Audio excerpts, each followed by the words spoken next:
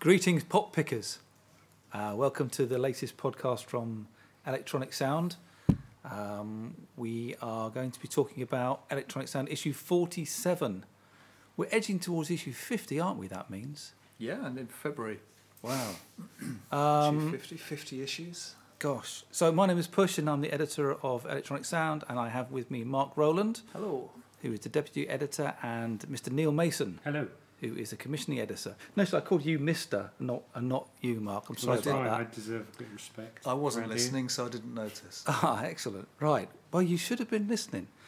So we're very orange this month, aren't we? We are so orange, we are almost an orange. None more orange. Because we've done a dirty, great big feature about Clockwork Orange. Yes. And Wendy Carlos. Yes. And a little bit about Stanley Kubrick. We have a big bowler-hatted fellow with a big eye on the cover. Yeah, it looks amazing. It's so orange. It's been some time in the making, this one, hasn't it? It certainly has. Yeah. It kind of stemmed from a theory I've always held, that the Clockwork Orange soundtrack, as composed by Wendy Carlos, which contained the classic electronic piece Time Steps, but also the electronic-y versions of Beethoven and Purcell, came at a certain point in certainly British history where a bunch of people who would be attracted to go to watch a film like this went to go and see it, and then were blown away by the electronic soundtrack, went and bought the album, and that became a sort of foundation stone of British electronic music. And I spoke to Martin Ware of Heaven 17 and of the Human League. And of course Heaven 17 were named after one of the bands that are mentioned in the record shop that Alex in A Clockwork Orange goes to visit. So we knew that much, but sure enough, Martin Ware was a huge Clockwork Orange fan, huge Anthony Burgess fan, and was able to chat to us about just what it meant to them. Interestingly, I went to see Heaven 17 the other night. Did you? Very good they were too. They were playing the Luxury Gap album, which didn't last that long because it's a 35, 40-minute album, and then they had to do a whole load of Penthouse and Pavement and a whole load of Human League stuff, which was fabulous. They did the You've Lost That Loving Feeling, but it was a Heaven 17 cover of the Human League version, a cover of the original. Is there a name for that when it's a cover of a cover? I don't know. There should be. Yeah, there should be. We should invent it. Yeah. And say it. That's the track that attracted Virgin Records to them. They So- turned up, and they turned up to a show, and they played that, and it was the thing that caught. I think Really? it was Simon Draper's ear. Yeah, he was interested that they chose to do that in the manner in which they did it. It was great. I did really like. That's how I first heard that song. Was the Human Was League it? version? Yeah. So that and the same with. So what happened when you heard the original? Well, I thought that was fabulous too. Right. Same with Nightclubbing, the Iggy Pop track, which I first heard the Human League cover version of on the Holiday 80 EP, I think, and or was it on that double single they did? There's the so many reissue things like that, aren't there? There's so many tracks. I heard something. I was listening to the radio at the weekend, and I didn't realise that Beyonce "Crazy in Love" Oh yeah, is an old soul sample. It You know the is. riff in it. I didn't know that. Oh God. I just Who is it? Is it? If only there was some sort of pocket device that you could look up these things Is on it the really Chai quickly. Lights? I can't remember. It's something. It's one of the But it's a straight it's early soul sort of Right, the main Crazy, riff. Yeah, The- "Crazy in Love" is pretty much a cover version of this Wow. song. It's just that big riff, I did not know that. and she just Yeah, does it is. Yeah. Oh, there you go. over There's the another top one. of You it. see, so I now am discovering that I'm going to have to go and listen to the original. Yeah, no, I love all that though. I think it's And, when you hear stuff. Oh, I'm really annoyed that I can't think who did that. Really. Anyway, let's Yeah. move on because we could well be here several days. Well, we if I could, remember and we're that. sort of talking about. But anyway, Yeah, my Clockwork point Orange. was about going to see Heaven 17. Other than they were very good, and they also did Circus of Death and A Crow and a Baby, and Being Boiled. was that Martin Ware was wearing a coat that looked decidedly similar to the coat that Alex Delage Wasn't he wearing was his wearing. blue leather jacket? No, he was wearing his extravagantly 1970s version of the future wide-lapelled Alex Delage out of Clockwork Orange coat until it got too hot, and then he wandered off and came back on with a blue sparkly coat. I have to say that Martin Ware is an extremely well-dressed man, He's a stylish geezer. and I think we should do a fashion shoot with him or something. Martin, if you're listening, perhaps you'd like to do a fashion shoot. Anyway, we've digressed again. Yes, we have, and we still haven't really. Anyway, so the Clockwork Orange soundtrack was an absolutely critical moment, I think, in British electronic music history. And of course, it was Wendy Carlos, and it's 50 years since the release of the Wendy Carlos first album, which Switched on Bach. did all of the Bach stuff, which is an absolutely incredible record. That record is so ubiquitous. I mean, if you walk into any charity shop, you will find a copy probably for about £1. And in a way that's kind of overwhelmed the work that it is, because if you listen to it again, it is absolutely incredible the way she used what was a really, really difficult machine to operate and get sounds out of, and then to multi-track it. Bear in mind that was a monophonic piece of kit. That was it. You couldn't do polyphony. So she was just building it one note at a time, one track at a time. Incredible. Yeah, we've got a lost interview with her as well, which is quite a coup. Yeah, it really is brilliant. Yeah, she's quite hilarious, actually. She doesn't suffer fools. She doesn't hold back.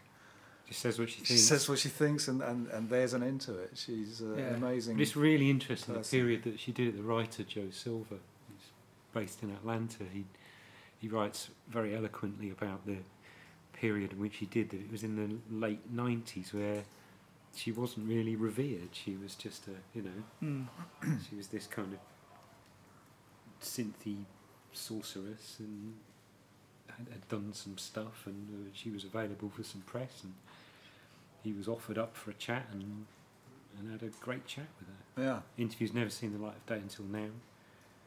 Yeah, it's a really nice little interview with her. Well, quite a big interview with her. And also we've got a little Bach catalogue, as we've called it. I thank you. Which is a bit of a delve See what we did into there. the Wendy Carlos back catalogue as well, which is some of that stuff is really quite hard to get, though, isn't it? It really, yes. Some of it's really tricky to get hold of. Well, it's all pretty much all out of print, isn't it? Yeah, because she reissued a whole load of stuff in the late 90s, which was when this interview was around those reissues. She started a reissue thing with quite a small independent label, because she owns everything now. I think she's sort of wrestled it all back from the major label. She was on Columbia, I think, Eastside Digital, and did this release schedule. So lots of stuff came out. The Clockwork Orange soundtrack was re-released with extra stuff, which was really great. And stuff on CD for the first time as well. Yeah, beautifully mastered, because she's a real sort of audio, stickler. So that I can imagine the process they went through to okay those masters, and they're really great. And there was the Rediscovering Lost Scores. There's 2 volumes of those. So all the stuff from The Shining, which Kubrick basically ditched, is on there. Extra stuff from Clockwork Orange. Some Tron stuff that wasn't used, loads of stuff. Those 2 CDs are really difficult to get hold of. And then, once they sold, that was it. They've never been redone. The license has expired with Eastside Digital, because I spoke to the guy who runs the label, and he said, good luck getting in touch with her, because I can't. And well, I mean, we have tried, though. There is a website, and there is an email address on there. I think I've written an email once every 6 months saying, hi, would you like to have a chat? But I don't think she's, I don't know. We have quite a list of people like that, Oh, we don't do. we? Yeah. There you go. But it's always, as has always been the case, there have been people you kind of want to talk to, and every now and again you ping off an email or get another. You just keep trying. Paul McCartney. I've been trying since 1997 to get an interview with him. one of these days. If you're listening, Paul. Yeah. Perhaps you'd like to do a fashion shoot with us as well, Paul. We should, before we move on to other things in the issue, we should talk about our. We've got a CD bundled up with this month's mag, a CD called New Clockwork Music. And Mark, you're the brains behind this one. You want to talk to me a bit more about what this is? Because I have to say, I think it's one of the best things we've done. It's terrific. I would agree. I think it's absolutely brilliant. And I think it was around this idea that Clockwork Orange soundtrack was this critical moment. And I thought, wouldn't it be marvellous if we got some artists to create a new piece of music, not copying it, not covering it, but just using it as a springboard, as a sort of creative space within which to work, the film and Wendy's music for the film. So sort of thinking about those things, maybe imagining some new music for a scene, or just, you know, whatever comes to you. And my brief to the artists was that vague, because I didn't really want to. How do you sort of give a tighter brief than that? And we knocked it out to all sorts of people, and Blancmange, Finney Flex, Chris Carter, Gabe Guernsey from Factory Floor, Sinky Teeth, Scanner, Jack Dangers, Globo, and Kumo, which is Jono Podmore, all did tracks, all completely independently of each other, and they're just amazing. That Kumo track is quite something. The Kumo one is... It's got Beethoven in it. It's just absolutely...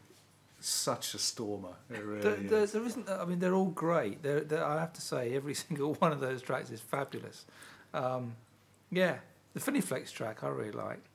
Didn't recognise it being Finney Flex, Finney Tribe to begin with, but then it kind of when the chanting starts coming in. You go, oh yeah, I know this is. It's brilliant. Yeah, and we got a lovely version of that Purcell music, which is the opening music to the film by Globo, which I really like. And little bits of experimental music in between each track as well, which kind of ties it all together. And it came together just brilliantly. So yeah, really, and you can only really get it. You can't get this in the shops. You can only get this through our website, www.electronicsound.co.uk. Bundled up with the issue for a bargain price, not to be missed. Incidentally, the on Synthesizer Dave's page, we've got an ARP 2600 that he's fixing, and that is Jono's 2600, which we for a day sneaked off to a studio, and those little bits in between tracks are actually Synthesizer Dave and some friends largely mucking around with under the Jono's name ARP 2600. That's the name Goggly Goggle. Which, if you're a Clockwork Orange freak, you'll know where that. You'll know where that came from. Cool, brilliant. So, good stuff. Neil, what else have we got? Well, in the issue, should we talk about Benge? Yeah, let's talk about Benge. Benge, as people will know, is part of Wrangler. It's where we first. I think that's where we first met him, wasn't it? Well, no, where we before first that, met him, no. John Fox and the Math. Well, of course, yeah. And he's kind of seems to be the go-to producer for many electronic acts. So he's worked with Blancmange and all sorts of people. And he lives in Cornwall these days. His studio used to be in a basement in Hoxton, just around the corner from Hoxton Square. This tiny little basement just packed with synths. And he's since decamped to this kind of Bond villain type gaff on the edge of Bodmin Moor. And so we sent Stephen Dalton and our photographer Piers Allardyce down there on an endless trip. Piers did it in a day, round trip from London, 500 miles I think it was, because he wanted to take some lights with him. This is Piers Allardyce, who has photographed the Queen. Yes, that's right. I think his portrait of the Queen is in the National Portrait Gallery, isn't it? Is it? I think so, yeah. I think he's got one in there. Yeah, it's good. Fab. Anyway, sorry, do go on. But yeah, it's fascinating. Yeah, the pictures are incredible. It's like an at-home piece, isn't it? Exactly. It's kind of... Yeah, it's at home with Benge. And there's pictures of him lounging in his lounge. And then there's pictures of him in his new studio, which is quite a sight. Yeah. He's just the John Grant album that he's just produced, Love Is Magic, is just fantastic. I think that's it's an album I find myself waking up when I wake up in the middle of the night and I've got a song going through my head. It keeps being tracks from that album. So yeah, he's it's not just the sort of collection of synths he has, although that's very attractive. But I don't know what it is he brings to Well, there's a certain the Connie artist. Plankism. Definitely, It's this yeah, idea yeah. that he's this people. I mean, he says in the piece, people travel to him, and apparently there's a place in the garden where people stay. People coming down to record. There's an outhouse. I'd imagine it's probably quite nice. There's that idea that they will, he's so good that they'll travel there, and there's something about him that just, he's not just an engineer. I mean, Connie Plank was in a rural, Yeah, in the middle of That's nowhere, true. and people Yeah. would descend on him from all over. And but yeah, bloody hell, Cornwall's hard to get to, though, isn't it? well, yeah, that's what Piers said. Or words to that effect the following day. You think you've already gone quite far, and Yeah. then there's still further. Just keep going. and the roads Yeah. keep getting narrower, don't they? But when I was living in Somerset, it was a long way from there. And you're, you know, Yeah, you see, Somerset's virtually next door, as far as I'm concerned. well, almost, yeah. Good to see Benja's dog in there as well. We do like to get a dog in Haven't every been enough issue dogs lately. if we can. Been a bit dog light, haven't we? We have been a bit dog-like, so yeah, Need to do something good about to that. get a mutt in there, hairy mutt. So yeah, good stuff. And we've got a piece about the Top of the Pops albums of the 70s, the budget cover albums that if you're a certain age you would have bought from Woolworths or wherever for 69p. I think that's what they cost. Actually, they probably cost sort of pre-decimal money. What was it called? Pre-decimal money. Goodness me. What was it called? I don't know. Was Pounds, it? shillings and pence. Yeah. Was it? Did it have a name? I don't know. Imperial. Imperial. Was it? I don't know. I don't know. Anyway, they're old, these records, aren't we? We're talking about a long time ago in a way. 12D. 12D. Yeah. And the Top of the Pops albums, which were recorded by a sort of a fluid group of session musicians, and they were covers of the day. And I must admit that when I was a kid and I was buying these, because it was a lot of kids bought them because it was the way that you accessed having this music. You know, you'd hear the stuff on Radio 1 in the charts, or maybe on Top of the Pops, then you'd go and buy a Top of the Pops album, which had nothing to do with Top of the Pops, the BBC TV programme. No, see, this was in the days before the BBC guarded their intellectual property absolutely. trademarks like Absolutely. they do now. I mean, they just And they had always had a sort of scantily dressed lady on the cover. But the tracks themselves, I remember buying I'd probably bought about 3 of them before I kind of started going, hang on a minute, this sounds a bit different to how I heard it on the radio. But they tried to get as close as they could, and the guy who put it together was a guy called Bruce Baxter. Is that right, Mark? yes, yeah, the early volumes were overseen by Alan Crawford. I think Bruce Baxter was also Yeah, he was involved. he was the later period. Right, wasn't and they came out on Pickwick Records, so I remember. Yeah, well, Hallmark, which was a division of Pickwick. Right, Pickwick If only there was- Pickwick. Yeah. yeah. But it's really interesting how they came together, because it wasn't. They would decide on these things were turned around really quickly. Yeah, So they'd decide on a running order, then they'd literally go up to Woolworths, buy all the singles, work out how they were played for the musicians, and transcribe the lyrics as well. Yeah. Because there was no, you didn't just go on the internet and go. Blah, blah, blah. They you had to couldn't work wait it- for those. Usually there were magazines that printed lyrics, weren't there, as well, that came out. I can't remember. You couldn't wait for them to come out. Disc was one, maybe. Disc, I can't Yeah. remember. Yeah, I mean, Smash Hits used to do that. Smash didn't Hits they? did it, yeah. Yeah. This There was a little bit before One called Smash Hits. 40, 45 or something. I Yeah, used there to get was. that. It was like really horrible newsprint. Yeah, yeah. Kind of Yeah. one colour One printing. colour, Yeah, yeah, yeah. Oh, brilliant. So yeah, a really fascinating article about this, and But it's written by Terry Wilson, who runs. I mean, he's the world expert on these albums. He's got an amazing website that's just full of his knowledge and research about these records, and he's a fine chap. It's a really interesting piece. and if you don't know this already, which you may do, we just putting out a compilation of all of the David Bowie tracks that were on the Top of the Pops albums. The Top of the Poppers Sing, which was the name of the band, a bit of a mouthful. The Top of the Poppers Sing and Play the Hits of David Bowie. 9 tracks on there, I think, isn't it? Yeah.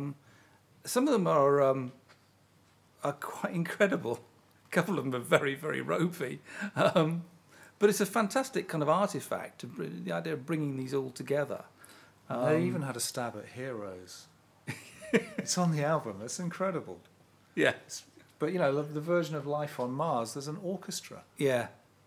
So that, the idea that they were, which they kind of were, these cut-rate knockoff records, and yet, at the same time, a loss of care was put into them. And if you listen, for example, I mean, one of the most amazing ones they did was the Kraftwerk cover of Autobahn, which, they, like you say, they recorded it within weeks of the original coming out, just by listening to it, and they managed to reproduce it, and it's really faithful, incredibly well done. But the David Bowie collection, when you hear them all together, is quite something, actually. So we've put this out as a standalone album on purple vinyl.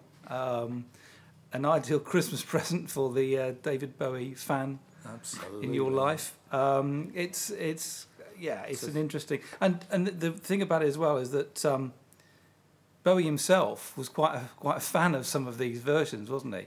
Well, from our research, yes, and our contacts, yes, we discovered, which kind of set the ball rolling in a way, that certain people for a Christmas, I can't remember what year it was. 2001 was I it? think it was, yeah. Put together a CD of all of these tracks and had it remastered at Abbey Road. Yeah. Did 50 copies? Yeah, 50 copies. Distributed. Gave it to Bowie and some of his closest friends. Which he thought was magnificent. And they put an imitation Bowie. That's right. Bowie lookalike on the cover. Yeah. Who was vaguely notorious back in the mid-70s. Yeah, yeah. So we've kind of gone for a very simple cover for ours. No scantily clad lady and no Bowie lookalike. I think it's a nice artifact. I think that's what it is, isn't it? It's a cultural artifact. Yeah, those records were. What we wanted to do with it was to make it, give it its due in a way. I mean, they've always been the sort of butt of a joke, and to a certain extent, that's kind of fair enough because of the original artwork and because of the sort of knockoff quality of it and the fact that they released one every 6 weeks. Yeah. And they were allowed to be in the charts for a while, and then they had to stop it because they just took up the whole of the top 10. So they sort of hived them off into a different chart, so they wouldn't do that anymore. But I think they represent something really, really interesting about British pop music in the 1970s and how it was understood at the time. I mean, now, and we're a part of this as a magazine, we celebrate past eras and look at them afresh and dissect them and appreciate them. And as time has passed, a lot of these things have gained this huge sense of importance. But at the time, that really wasn't what was going on in pop music. It was seen as a very ephemeral thing. That even many of the artists themselves didn't think it would last very long. I mean, Ringo Starr famously said, I think we might be going for 3 or 4 years and then I'm going to buy a chain of hairdressers. He had no idea that 50 years later we'd be worshipping the White Album or Sgt. Pepper. Even the Beatles didn't realise that. And certainly in the 70s, I don't think there was much value placed on it. It's why the BBC kept wiping all of the performances. Yeah. So, no one's going to be interested in this stupid pop stuff. And I think the Top of the Pops albums were a part of that kind of disregard for pop music. And yet they put all of this effort into it. And I think now they stand up and they're fascinating to listen to. And if you were around in those days, it's a peculiar experience to re-listen to them and remember that these things were part of the cultural flow of the 1970s, and that, you know, you'd never find stuff like this now. No. Well, except here we are. Here we go. And We again, have. available only from us. Yeah. Electronicsound.co.uk, I'll say it again. So yes, fabulous stuff. And other things as well. Barry Adamson in this issue. Yes, yeah. Bit John Grant, he's in there. Bit John isn't he? Grant, yeah, First and Last and Always, which is one of our regular columns in the back section. We have some really nice columns. You do a little label profile. You do a little piece called Buried Treasure, which is those records that only you seem to know about. I want those records that you love, and Me? not you. Oh. You don't like music. No. I've got a sore ear. Have I mentioned it recently? No, you haven't. No. You can tell us about it later. Okay. So yeah, John Grant's in there picking the first record he bought, the last record he bought, and the one he always turns to, and they're three really, really fine choices. I won't spoil it. Anything else? Anything else? Well, lots else really. But I think we're probably getting towards being out of time, aren't we? I think we probably are. So check it out. Shall I say the website address again? Yeah, go on. electronicsound.co.uk for all your electronic music needs. Thanks for listening. We'll speak to you again probably just before Christmas. So make sure you go out there and get all your prezzies and your cards. Don't do what I'm going to do and wait until Christmas Day and suddenly remember that you haven't done it. That would be very late. I did do that. A few Christmas years ago. Day? Yeah, I was. Yeah, I was in a strange place full of multicoloured things. Okay. Yep. Toys R Us. Yeah, that's where it should have been. Thanks for listening, everybody. Speak to you soon. Bye-bye. Bye.